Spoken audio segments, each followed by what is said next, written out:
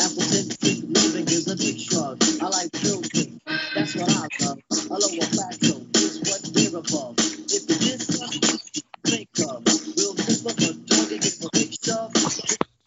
It's like a slug glove, like the box of positives and some plus love. As the fly flies high like a dove. And we're back. Ladies and gentlemen, welcome to Dump on the Ump, ostensibly a baseball podcast. Thank you so much for listening. Tonight is Tuesday, May the 12th, 2020. Coming at you from Champaign, Illinois. My name is Joel. With me tonight, as per usual, is Sam. Sam, how's it going? Hey, Joel, I'm doing well. I'm coming at you as usual from Brooklyn, New York. Scenic, my room, as usual. My hot take for this episode is that Rob Manfred created coronavirus in his basement in an effort to scuttle minor league baseball. Plandemic. Yeah, exactly. Plandemic, although not the one all those sheeple on the dark web are talking about. Or not the dark web, just like the stupid web, I guess we'll call it. Stupid web. Major League Baseball announced that they were cutting the Major League Draft for the 2020 season from 40 rounds to 5 rounds, which fits into Rob Manfred's plan to eliminate minor league baseball. Right. And it's under the guise of a coronavirus-related situation. But we all know the truth. The truth is that Rob Manfred created coronavirus in his basement lab. I will eat his ass. Right. Right. So we got to do what we can to save minor league baseball, right? You know what I've been doing? Tweeting random baseball teams. Tweeting at Bernie Sanders? Well, we need Bernie Sanders. We need Bernie Sanders and his campaign against millionaires and billionaires. I got to get better at my Bernie Sanders impersonation. Yeah, you do. I didn't even realize that was an impersonation at all. Is that he needs to be, and I don't know if this position exists, the commissioner of minor league baseball. Is that a thing? That was going to be his running mate, remember? Oh, that's right. The guy from Ohio. We looked him up. Yeah, he's from Ohio. He's got some Irish last name. Well, Sanders needs that job. Right. Right. And he needs to raise taxes on the wealthy. Right. As the junior senator from Vermont. Get on it, Bernie. That's no, true. I guess he is the junior senator. He is the junior senator from Vermont. He hasn't been a senator for that long. He was a congressman for such a long time. Right, but he's been a senator also for a long time. Since like 2004, I want to say. Yeah, that's a long time. Oh, yeah. Damn. 16 years. Whatever, dude. John Kerry running Red Sox. That was yesterday, Sam. The WMDs. Yeah. Whew, you just made me sad. Anyway. Yeah, you're old, Joel. I was tweeting random names of random minor league baseball teams over the weekend because I was very bored. I got some good ones. The Windy City Thunderbolts. The Augusta Green Jackets. Is that Chicago? Chicago has a minor league baseball team? Yeah. Weird. Akron Rubber Ducks. The Akron Rubber Ducks. Did they used to produce a lot of rubber duckies in Akron, Ohio? Akron was once the tire capital of America. Oh. So, rubber. The Anchorage Glacier Pirates. Cool. That sounds like a euphemism. Oh, yeah. It's right? not. It's very literal. Right, but it sounds like it. Right. For what, I don't know. I was thinking about that. They should play catcher. You fucking glacier pirate, you know? Like. Yeah. Sounds vaguely insulting. That's all I'm saying. I got you, yeah. The Colorado Springs Sky Sox. Lame. Yeah. The Albuquerque Isotopes. I had to do that one. Go Topes. Yep. Go Topes. Go Topes. The Round Rock Express. That's from Austin, Texas. The Round Rock Express. Remember when we were covering Quidditch? Yeah. They have their annual tournament in Round Rock, which is outside of Austin. The Amarillo Sod Poodles. Right? Which you looked it up. What's a sod poodle? Prairie dog. A prairie dog. That's cool. Yep.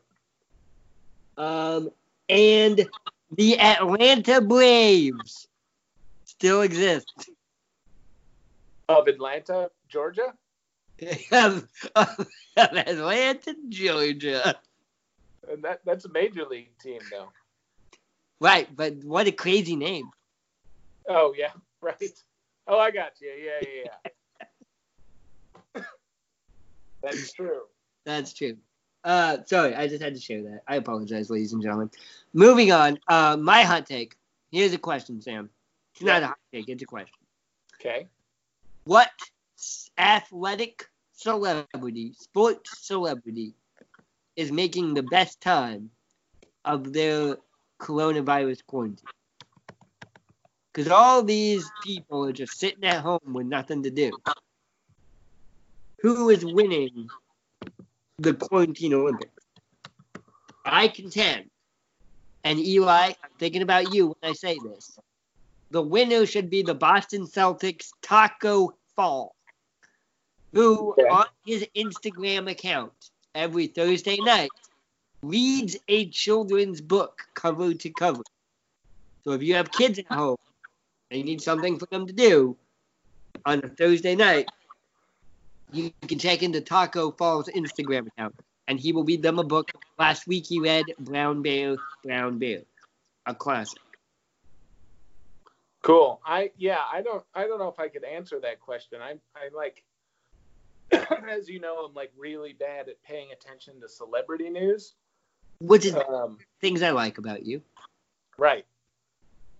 So I don't know exactly what they're doing. I imagine they're just like drinking green juice and sending poor people to the grocery store for them. That would be like my guess. Who's Goop? What's her name? The actress. Gwyneth Paltrow? Gwyneth Paltrow. Yeah, what's she up to? I don't know. Jay, like exposing other people to coronavirus. Right. Jay Cutler, former quarterback for the Chicago Bears, got a divorce. During coronavirus? Yeah. Sick. Way to go, Jay. Can you imagine that? Like, you've been quarantined with your wife for 2 months, and you're like, honey, we gotta get a divorce. Yep. What about that guy from Jim from The Office, who started a YouTube TV show that's been actually super successful in raising money for various causes? Yeah. He might be winning. Yeah. Yeah, doing good things for other people. Right. That's how you get out of Groundhog Day, by the way. We were talking about that episode. Not by killing and eating a groundhog. Huh.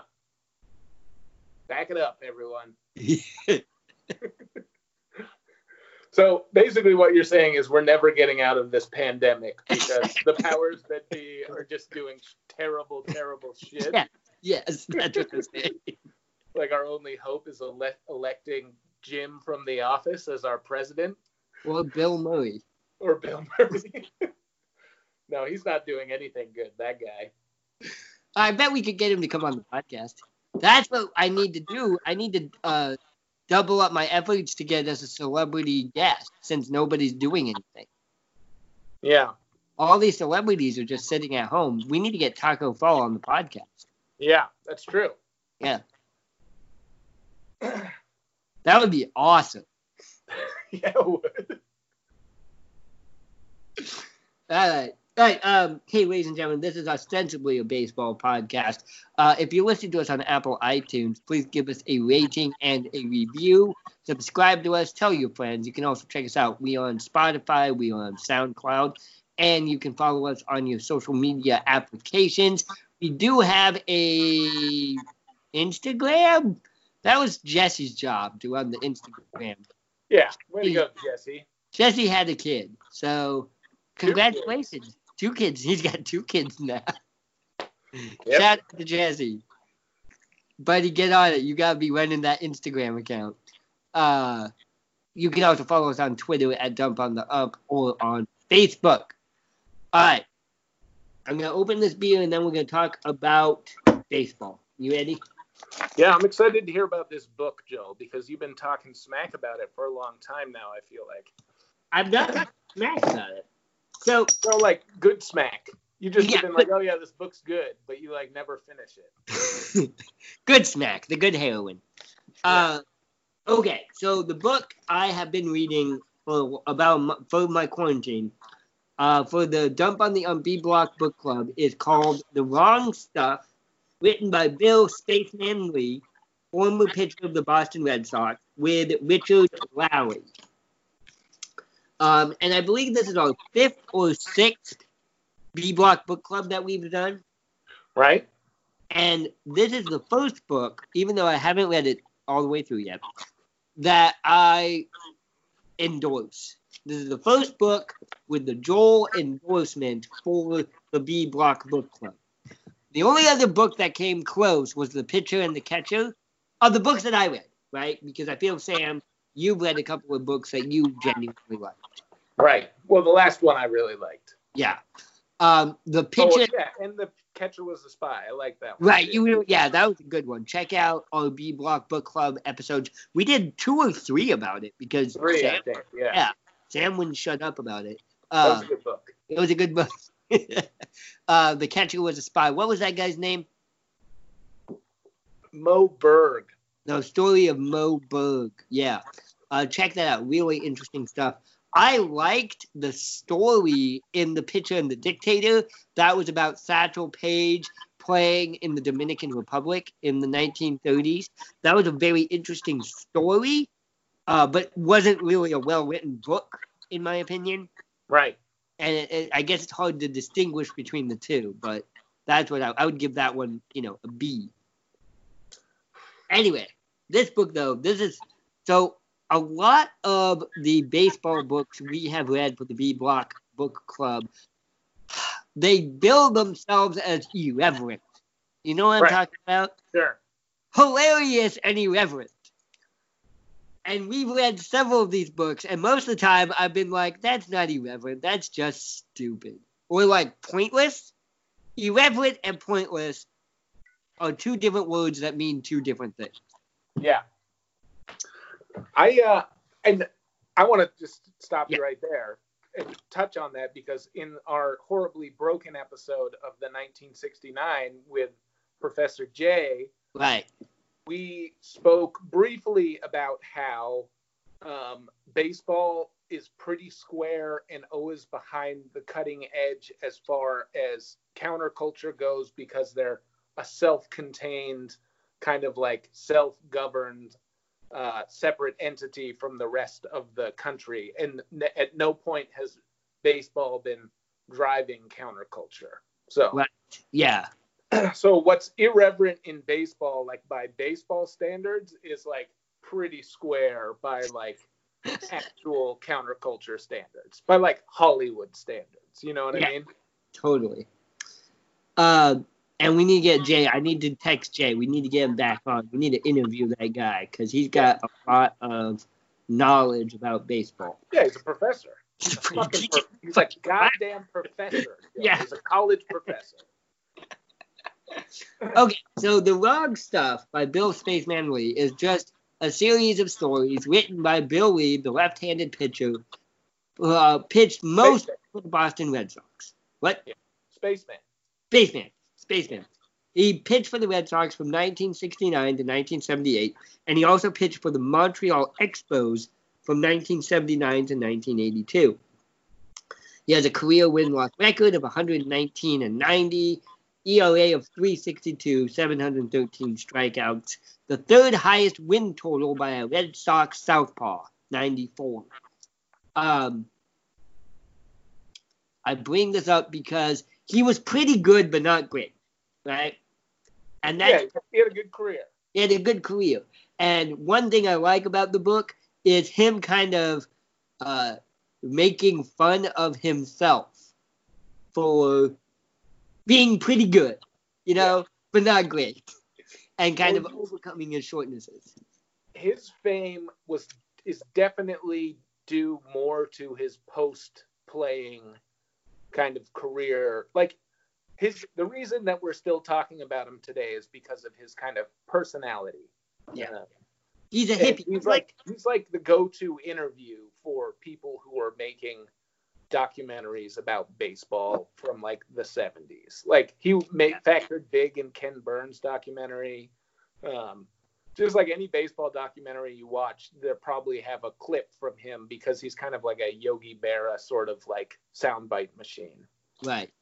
Can you imagine if Yogi Berra existed in 2020 with Twitter and Facebook? Right. He would have thought our HIV/AIDS joke was really funny. Let's just say. He would have thought. Yeah, it's a good joke. Him and Ty Cobb. Him and Ty Cobb would have loved that joke. Okay, so I'm going to go through this. I've bookmarked a lot of spots of this book where I wanted to make some comments. So in the foreword, he wrote the foreword right after the Boston Red Sox won the World Series in 2004 and the curse. So it's when really. Did the book come out? I'm sorry, did you say that already? No. It came out a long time ago. Let me look it up. The first edition in the 80s. Sometime in the 80s. Yeah. The first edition of the book came out. No, that's okay. 1985. 1985 was the first edition of the book. But 2 years after I was born. 2 years after you were born, 1 year after I was born. I'm going to read about 2 paragraphs here. Okay. It took nearly another 20 years for an enlightened Boston front office to get the message. When they added players like Damon, Kevin Millar, Pedro Martinez, Mark Bellhorn, Bill Muller, Bronson Arroyo, and Jason Varitek to the roster, the Boston clubhouse once again exuded an outlaw aroma. Those Red Sox became known as the Idiots, a rowdy kick-butt squad that demolished the hated goddamn New York Yankees before winning the 2004 World Series and expunging the curse of Babe Ruth against the St. Louis Cardinals in 4 straight games. Now Damon joins Millar, Martinez, Bellhorn, and Muller as ex-Red Sox, and I'm hearing rumors that Arroyo, who pitches and acts somewhat like a right-handed me, is on the trading block. Anyone for the curse of the Idiots? It saddens me to watch the Red Sox lose so many vibrant personalities, but it's not surprising. There seems to be a general trend in baseball today, a GQing of the sport. Too many players in modern clubhouses wear the same designer clothes and haircuts and spout the same cliches to the press, rarely saying anything controversial or worth remembering for more than 6 seconds. They are afraid to fall out of favor with Nike, Adidas, and the Madison Avenue drones. So they watch their P's and Q's, and the game has lost something because of it. Which is why I like Barry Bonds. Right.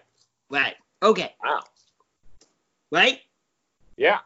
A lot of hot takes there. Yeah. He's a hot take machine. He is a hot take machine.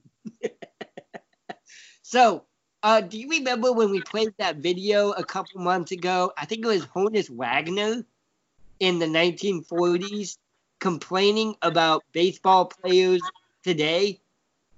Today being like the 60s? The 40s. Like, he was like an old man in the 40s complaining about, I think he called them sissies.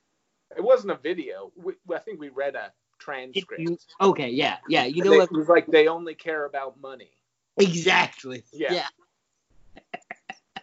And I read this passage being like, wow, every generation has the exact same opinions of the next generation of baseball players. No, totally. And that it goes beyond baseball, too. Because it's like, kids these days are so lazy, you know what I mean? And like they want everything handed to them. It's like, our grandparents' generation said that about our parents' generation. Like, Actually, that's like the rap that the millennials are getting these days. And like, soon enough, it's going to keep going down,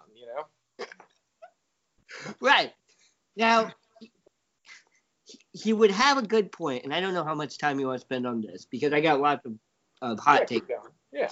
But he's not wrong, except then the Boston Red Sox went on to win 3 more World Series.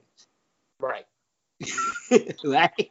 Yeah. Like, a big part of this book is he loved the idiots because he felt like they were following in his and his teammates' footsteps. Like a throwback.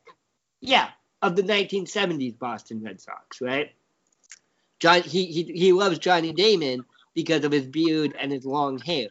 Right. And how that Red Sox team, the bunch of idiots that we've talked about a lot, they're not the goddamn Yankees. They don't cut their hair. Totally. They've got beer bellies. They're the anti-Yankees. They're the anti-Yankees. And Bill Spaceman Lee loved that persona, that image that team gave off. Right. Because that's what his deal was. But do you think he has a point about like the corporatization of Major League Baseball? I feel like, yes and no. I just feel like there is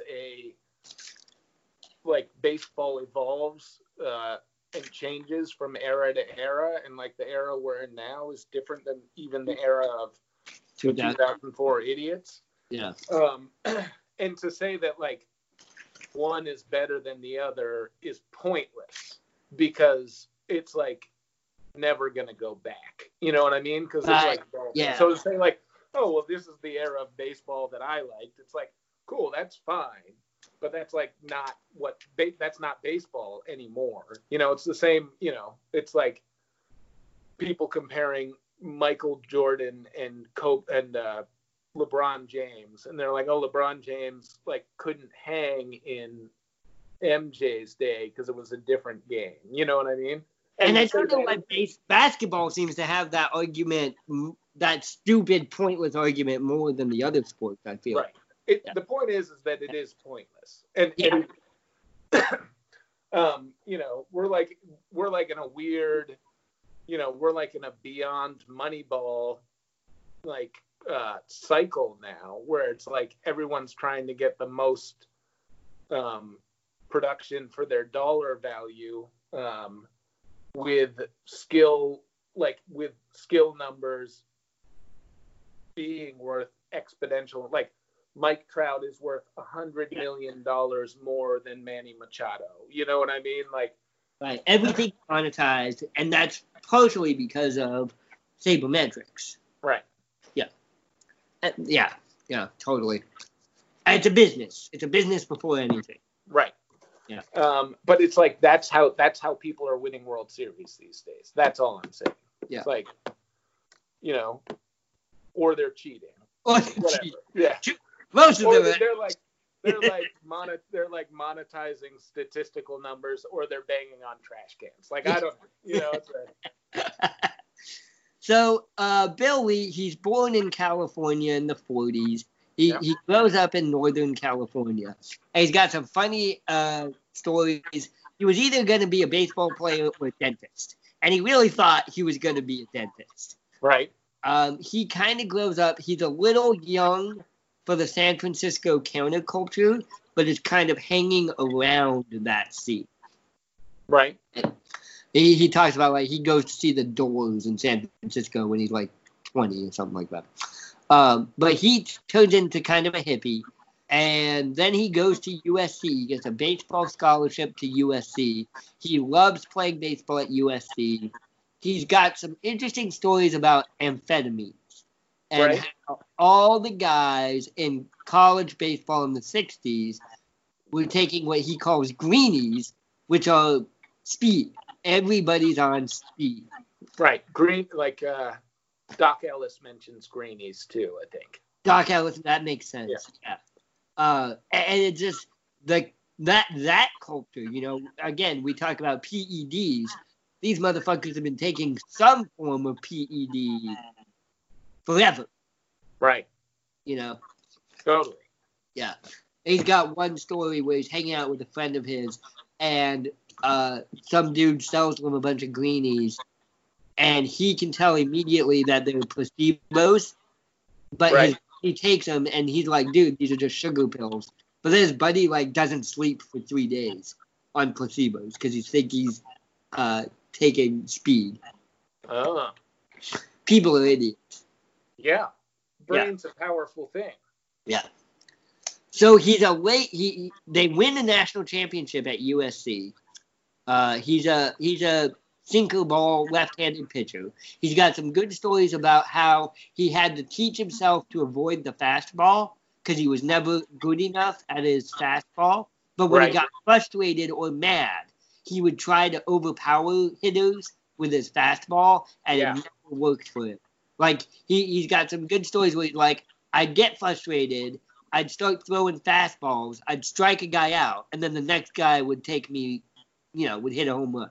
Take me yard, yeah. Take me yard, yeah. And so that's an interesting, like, the mind of, like, an off-speed pitcher, where it's like, I've got to know my strengths, and my strengths are like flying on speed. And he's really, yeah. Right, and the urge to like overpower people when you're like really high on speed has got to be almost like irresistible. You know what I mean? I'm just gonna throw it. It's gonna go 200 I'm miles. so hard. I'm gonna throw as hard as I can. Give me the ball back. Give it back. Okay, so I'm going to read a long paragraph. So he gets drafted in the late rounds by the Boston Red Sox. And I'm skipping, his minor league games are pretty funny. He hated his minor league coach. His minor league coach hated him. But then he gets called up. He gets called up by the Red Sox. And here he is, his first game at Fenway Park. So this will be about a couple minutes here. Great. Driving down the turnpike into Boston, I caught my first glimpse of the lights of Fenway and of its notorious left field wall, the Green Monster. The stadium was so close to the highway you could almost touch it as you rode by. A sign warned me that the next exit was about 250 yards ahead to the right. I figured, great. All I have to do is get off here and cut back to the ballpark. No problem. It took me 2.5 hours. In my entire life, I had never seen streets like they have in Boston. They call the city the Hub because it's laid out like a wheel with spokes. The problem is none of those spokes lead anywhere. It was nuts. I drove around all the time, able to see the stadium lights, but unable to find a way to reach them. This did not seem like a good omen. The thought occurred to me that I might have crashed, died, and gone to hell without realizing. I was condemned to drive an eternal highway that would only bring me past the ballpark without ever letting me enter its gates. I kept looking in the rearview mirror, expecting to find out that I had just crossed over into the twilight zone. Just as I was about to panic, I got hold of myself and adapted. Deciding that this was a foreign environment and that the only way to conquer it was to submit to it, I humbled myself and surrendered to the Boston topography and became caught in its spiritual flow. I also stopped and asked for directions. I got to the park in between games of a doubleheader with the Cleveland Indians. I love that. You know that feeling? I've had that feeling. And maybe not just in Boston. When we were driving, it made me think about when I drove us very slowly to Boston that one time. Yeah. Well, Boston has actually gotten better, probably in the last 20 years. Uh-huh. But Boston was like, and still is, a horrible city to drive in. Because there's no, like, if you don't know, then you don't know. You know, like, you're screwed. You know, Right. Because like streets that are one way, like become one way in the opposite direction after crossing just a random street. Like there's no warning that it's like this is like all of a sudden you're going to be going the opposite direction across this like random street. And you can't get anywhere, and traffic's really bad too. Well, and I love that description because I know exactly what he's talking about. When you're on the interstate and you're like, oh, Fenway Park is right there. I see it. It's literally right there. Yeah. And you just keep going. And you're like, uh-oh. There it goes. Well, also, like, Boston has a pretty low skyline, and, like, Fenway is a pretty noticeable part of it. Like, you can see Fenway from a lot of different places, like, driving into Boston, you know? Uh-huh. Because it's kind of a little bit separate from, like, downtown high rises. But, Yeah. No, definitely. So No, was he supposed to pitch in that first game? Like, what? Did he pitch like that? He was getting called up. He like missed his first game. Yeah. I had just enough time. I'll read a couple more sentences to you guys. I'm trying to keep an eye on the time. I apologize. Where are we at? We're at 30 minutes right now. This is gonna be a long episode. I had just enough time to get in the uniform, introduce myself to manager Dick Williams, and run out to the bullpen before the start of the second game. I got to pitch right away, throwing 4 innings and giving up only 1 run. It wasn't easy. I walked the first 2 guys I faced, and a single thought immediately flashed through my mind. I am fucking this up. After putting runners on first and second, I had to face Hawk Harrelson. Hawk had been a big hero in Boston only the year before, leading the league in runs batted in and named American League Player of the Year by the Sporting News. He had been dealt to Cleveland at the start of the season in an unpopular trade, and the fans were going crazy when he came up to the plate. I got him in the hole right away with 2 strikes, and I threw him a single. Hawk hit a 2-hopper to third, and George Scott made a great stab in the hole, throwing to second to start a 5-4-3 double play.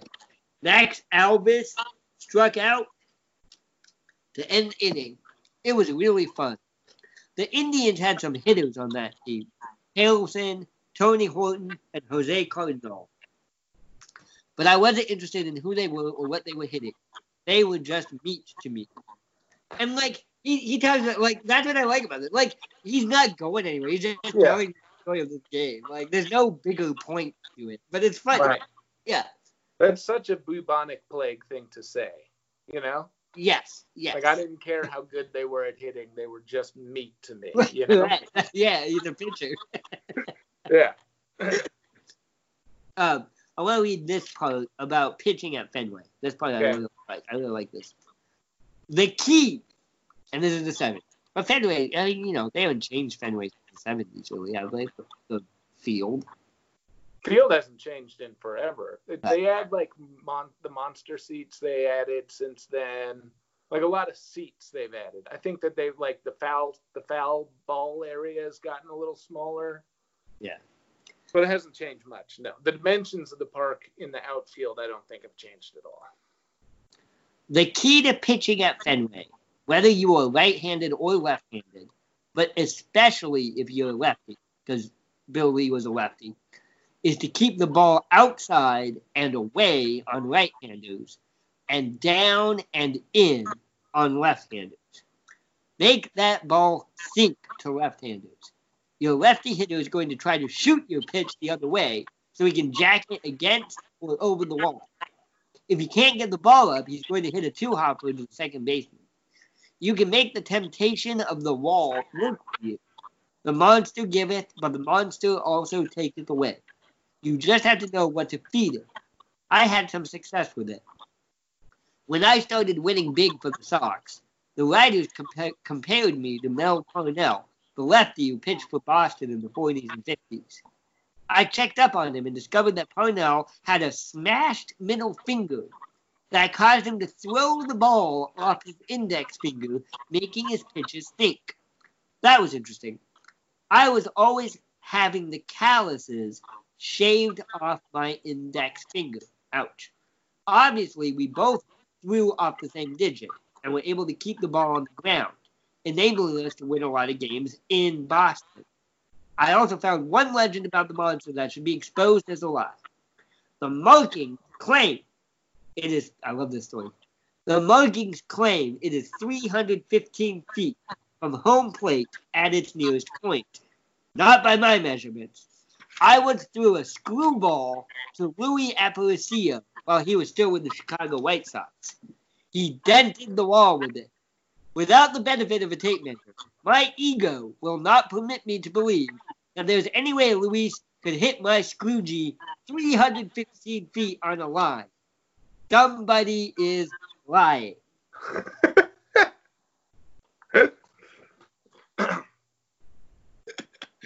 I just love that. Like, that's the shit I love. Like, the part of the game that we as fans don't get to access. That mental part of the game that, you know, the thinking that he's got so many good stories of him, you know, especially when he's young and kind of a nobody, and he hangs out in the bullpen a lot and just talks to guys and gets their advice. How do you pitch this guy? How do you pitch this stadium? What do I need to know about this shit? Like, getting that wisdom, I guess is the word for it, that makes baseball so fucking cool, right? Like the superstitious part of baseball that everybody likes. Right. That's where Mo Berg was. That's what people kept him around for, too.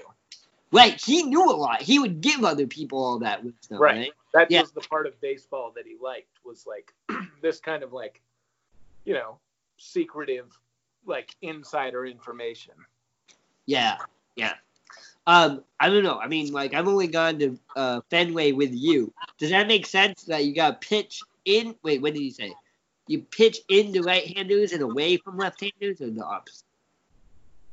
I think the opposite. Okay. Why is that? Well, because you don't want the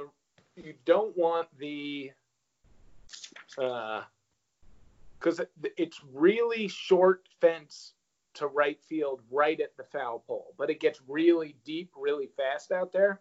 The Green Monster's really close, so you don't want to pitch into right-handers so that they can really pull the ball, because, you know, fly balls that are outs in most stadiums bounce off the wall at Fenway Park.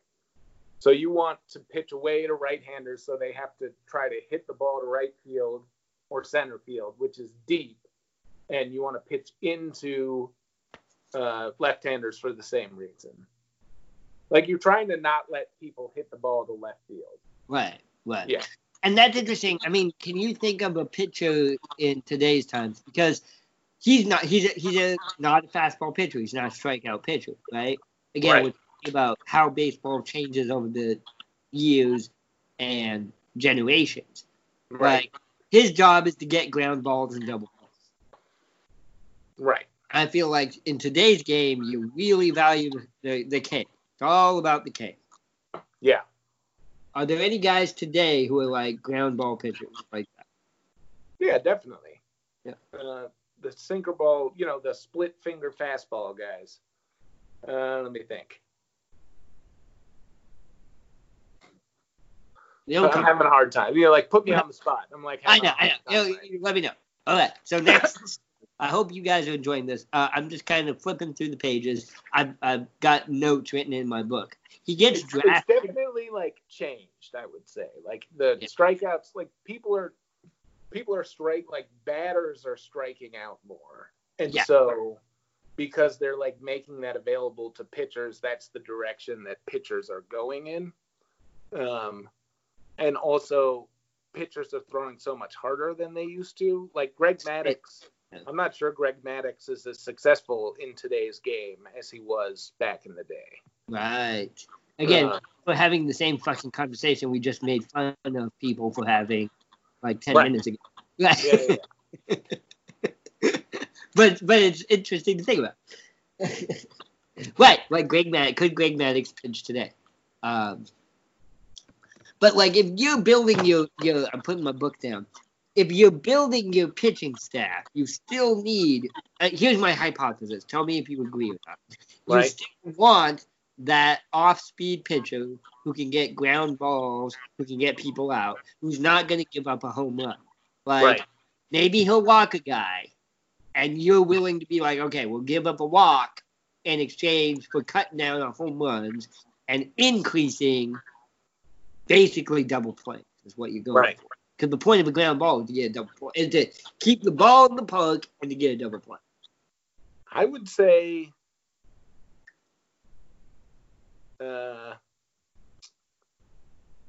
what's his name? DeGrom is maybe Interesting. a ground ball pitcher. Yeah, he's good too. Yeah. He can blow a guy away though too, right? Yeah. If he needs to. Yep. Yeah. The opposite is your Aroldis Chapman, my least favorite player in Major League Baseball, but right. his job, which is like go in there and get me 3 outs. Right. Or can do that. Garrett Cole would be the Yeah. I guess DeGrom's a strikeout pitcher. I don't know. It's a different game. Yeah. It's a different game. But it is interesting. Keep thinking about, who's your big Sexton? Who's your Bartolo Colon?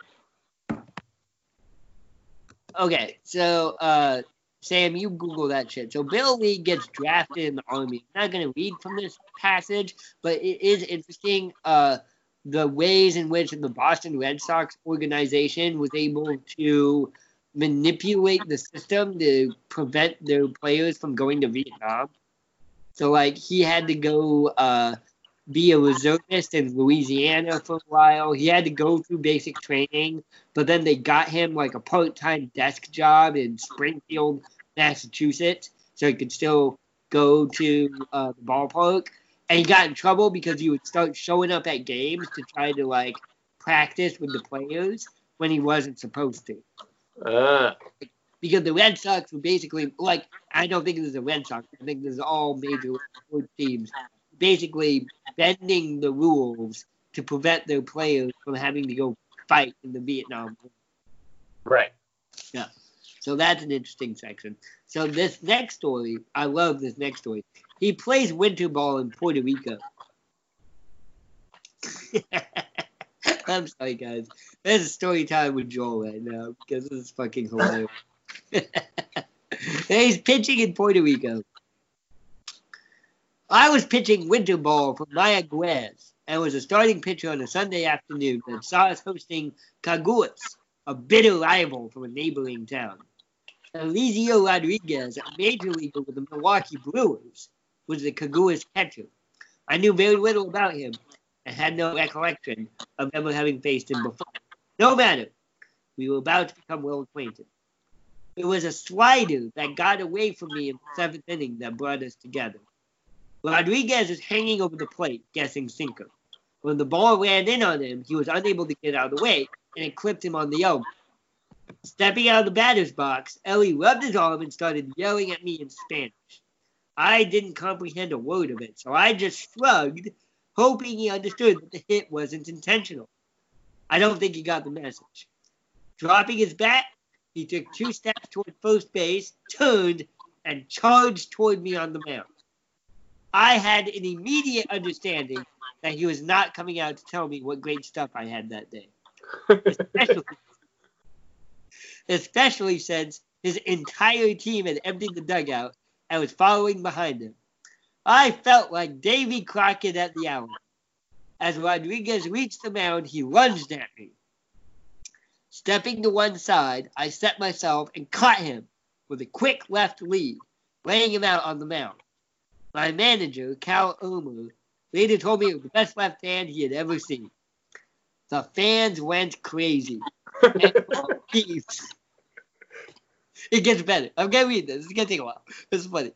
The fans went crazy, and both teams started duking it out on the playing field. Rodriguez, after finally regaining consciousness, picked himself up off the ground and went berserk trying to find me. He kept diving in and out of the pile of players, shouting, "Lee, I get you!" He was so insane he didn't realize I was standing right next to him, watching as he tried to penetrate the perimeter of the mob. When order was finally restored, we were both thrown out of the game. The next day, the headlines read, Mayaguez loses, but Lee TKOs Rodriguez in the 7th. Nice. That was embarrassing for Ellie, who was a former light heavyweight Golden Gloves champion of Puerto Rico.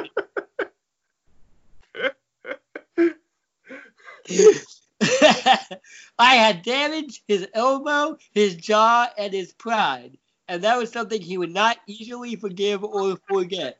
Gets better. All right, here we go. Okay, keep reading. I'm sorry. No, keep going. I had completely forgotten about Ellie by the time our team bus reached T. Grant Stadium in downtown Cagores. I was too busy thinking about the game I was about to pitch. After unloading my gear, I stepped off the team bus and started to make my way toward the players' entrance. I was just about at the door when, out of the corner of my eye, I saw a muscular midget. That's the thing. Like Bill Lee's like 6'4" or something like that. Like he's a tall, skinny guy. And Ellie Rodriguez is like 5'8" or something like that. Right. It was Ellie Rodriguez looking a lot different out of uniform. As I turned to face him, bam! I got hit in the back of the head and found my face being rammed into a steel pole. That's the last thing I remember.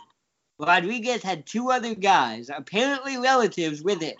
And while I was unconscious, they really did a number on me.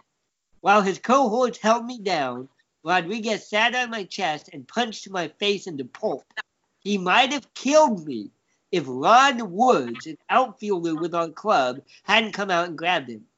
Moments after Ronnie jumped in, the policia showed up and tried to arrest me. I guess they were going to charge me with assaulting the sidewalk with my face and bleeding on public property. Our club owner talked them out of it, and I was sent back to the team hotel. The most amazing thing in all this was the reaction of the Cagores townspeople.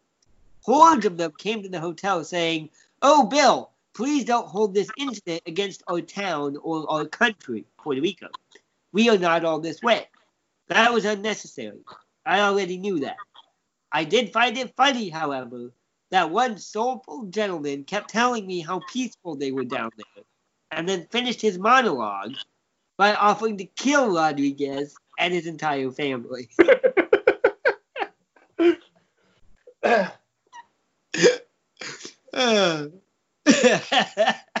Man, we gotta go to winter ball. Yeah, no joke.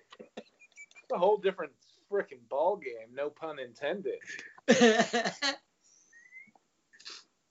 and then he gets offered $3,000 to box Rodriguez in a boxing match. Nice. And he turns it down.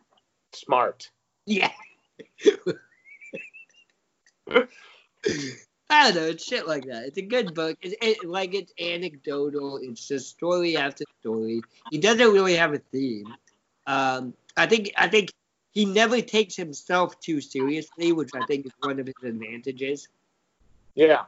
And he talks a lot about having sex with women. There's lots of sex with women. Even though he's married. Good book. The Wrong Stuff, Bill Spaceman Lee. I could go on for it forever, but it's funny. Baseball, like, I feel like we've read a lot of books about baseball from that era, like that 68 to 74-ish. The anecdotal era. Really, yeah, the anecdotal era, yeah. Maybe we should, for the next book club, we should look at a different era in baseball. But I do enjoy it. It's like everybody's drinking. He's got lots of stories about drinking, too. Like going out drinking every night with the other Boston Red Sox. I really want to get the book that's co-authored by Bill Lee and Donald Hall. That's the book I want to read. What's it called? I can't remember. I just remember seeing that it was a thing. I got to figure it out. Yeah. Now, I've been trying to Google this because I really like the movie Bull Durham. And there are lots of lines in this book that Bull Durham takes word for word. So I feel like there's some connection here, but I can't figure it out. Strikeouts are fascists. You remember that line? No, we've been through this already before. Bill Lee, the guy who made Bull Durham, was like involved with Bill Lee in some way. Yeah, like a producer or something. Yeah, Bill Lee was a producer on some movie that guy was the director of, or some shit like that. Yeah, if you like Bull Durham is very similar, like very, very similar to this story. Right. Yeah.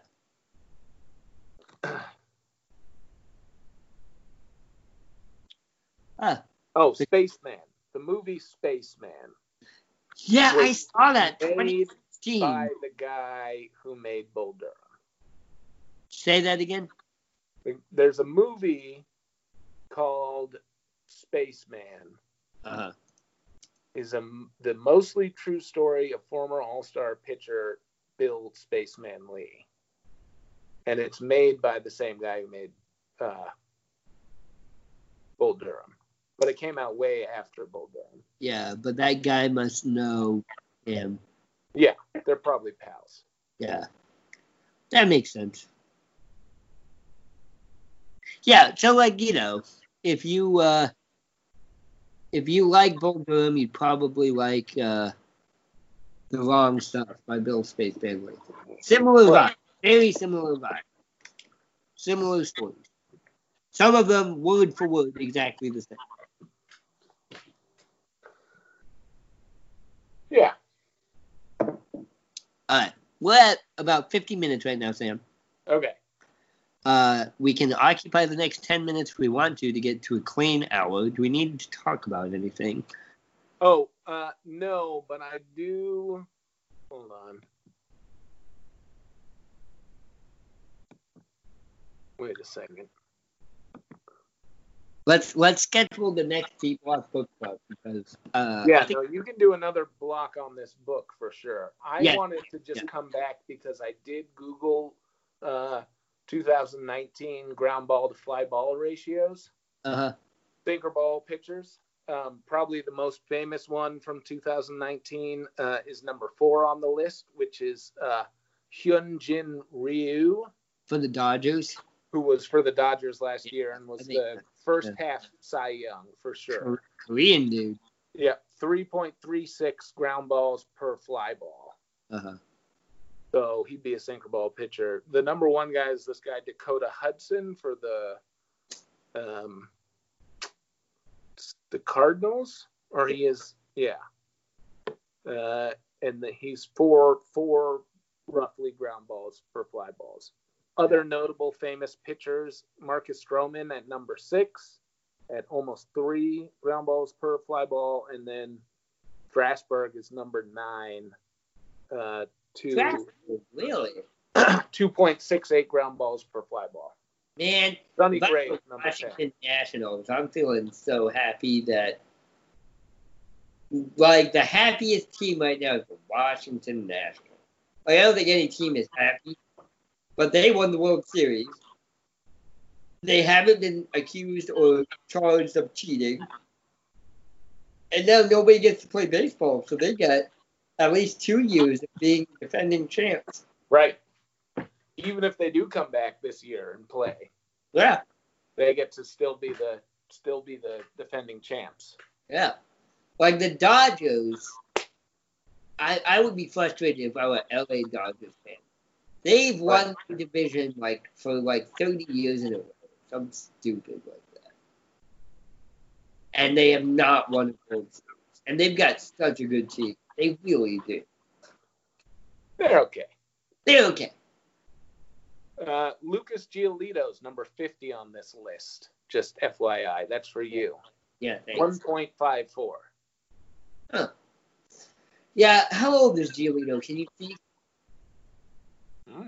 25? 25? Yeah, that's the whole thing. The White Sox, we got all these young players. Are we wasting a year of development on our young players? Absolutely. Yeah, that's really frustrating.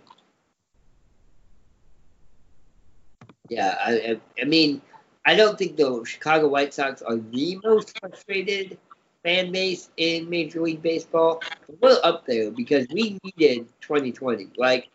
I still think we were going to be like a 500 team at best, but this was the year to develop all those players. Giolito, Eloy, Gobert, the Kopech, the guys who bring up the minors. This is a lost season for the Chicago White Sox. Yep.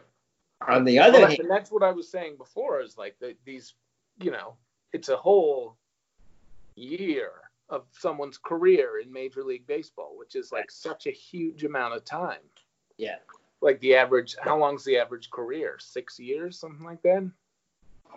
I mean, it's not as bad as football, with the average career like 2 years. Right.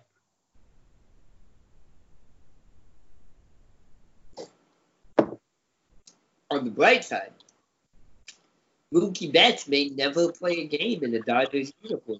Right. 25 years old. Giolito? Yeah. Oh, that's almost 26. July 14th, he'll be 26. Fast deal then. Yep.